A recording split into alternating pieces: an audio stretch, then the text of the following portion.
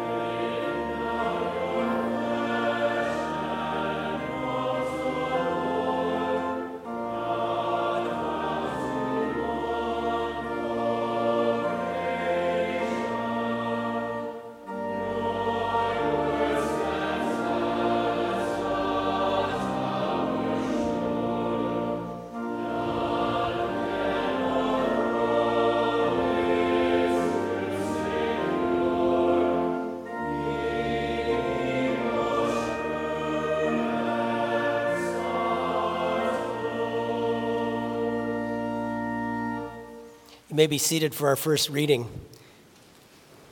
We hear now the words of institution when our Lord established this meal, taken from Matthew chapter 26. As they were eating, Jesus took bread, blessed and broke it, and gave it to the disciples and said, "Take, eat, this is my body." Then he took the cup and gave thanks and gave it to them, saying, "Drink from it, all of you, for this is my blood of the new covenant, which is shed for many for the remission of sins. But I say to you, I will not drink of this fruit of the vine from now on until that day when I drink it new with you in my Father's kingdom." And when they had sung a hymn, they went out to the Mount of Olives. The Lord's Supper is one of those teachings in the Bible that often confuses us. It challenges our logic and our reason. And for that reason, a lot of church bodies really question what Jesus is saying here and try to look at it through a different lens rather than just listening to what his words actually say.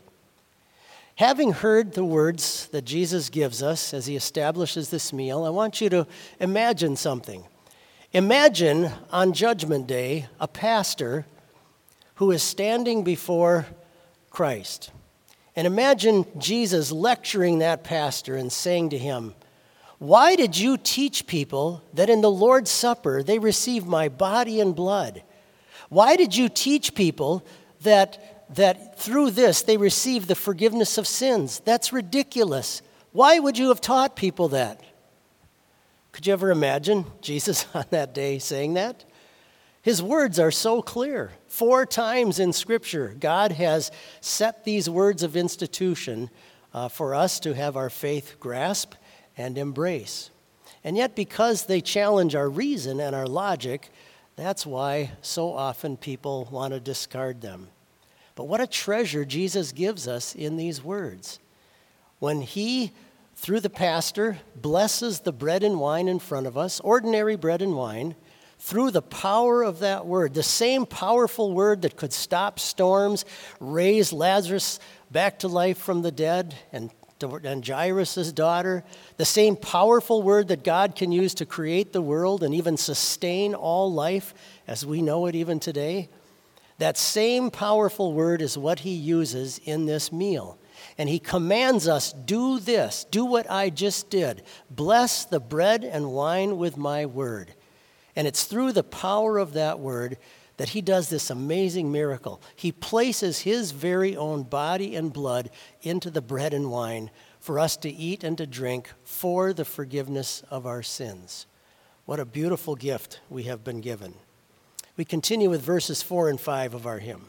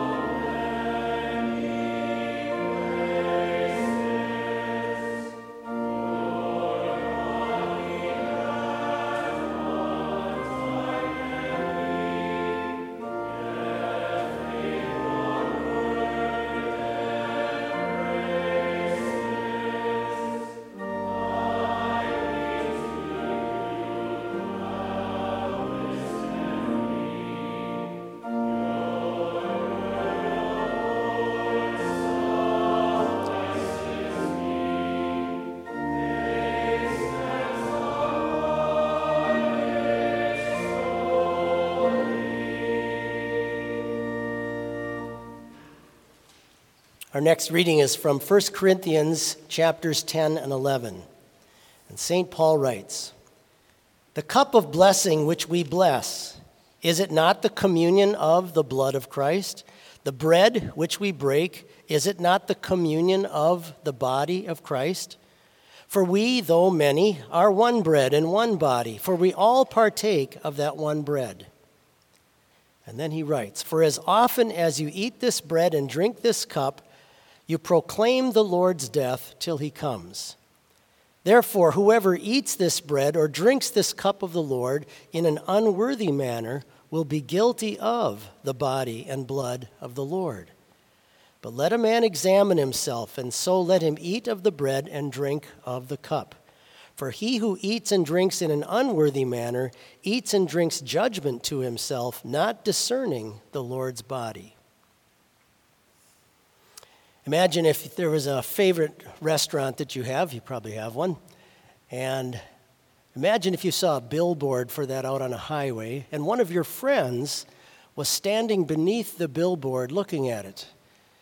And you asked him, "So why are you looking at the billboard?" He says, "Oh," and there's maybe a picture of a steak. And he says, "Oh, it's so wonderful. Their steaks are so good."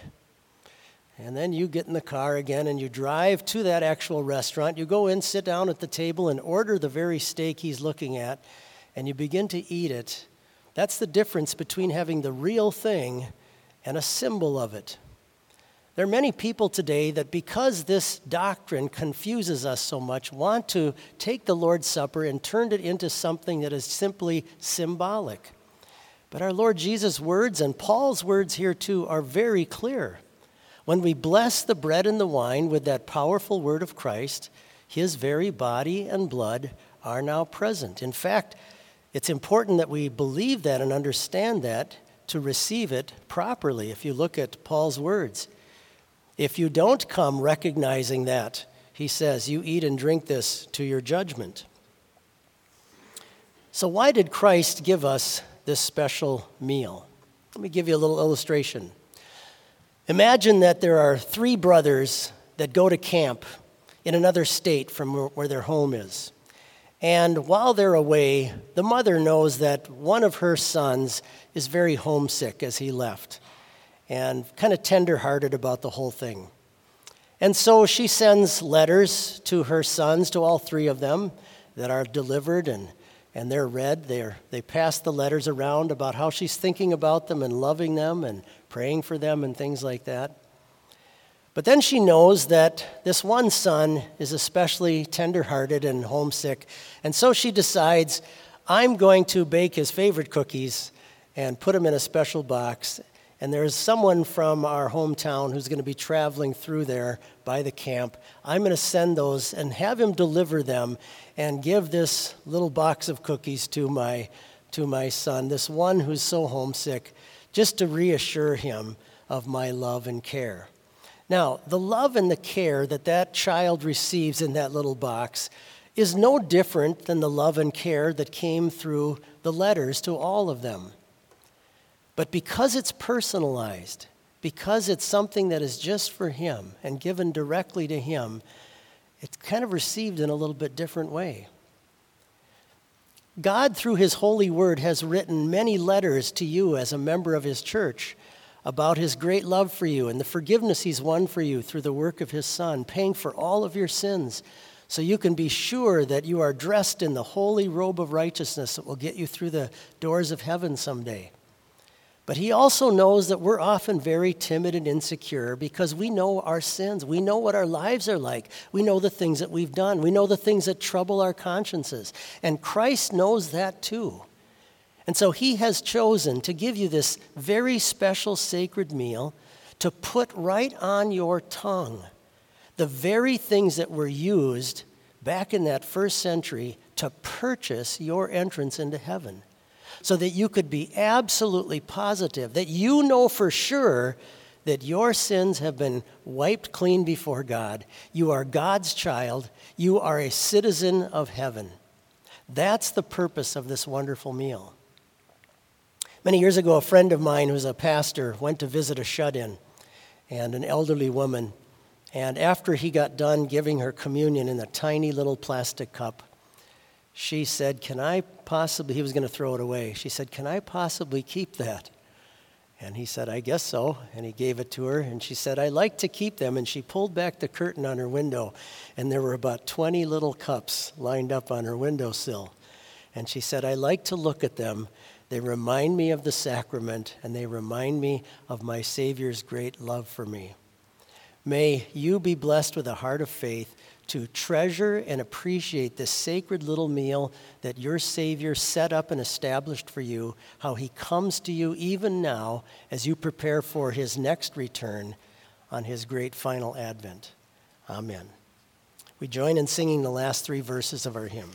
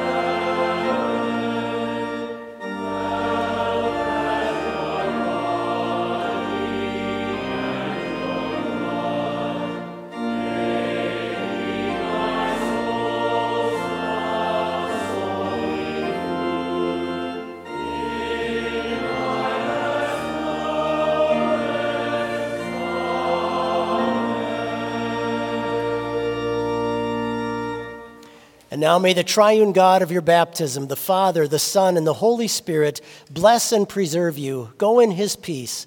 Amen.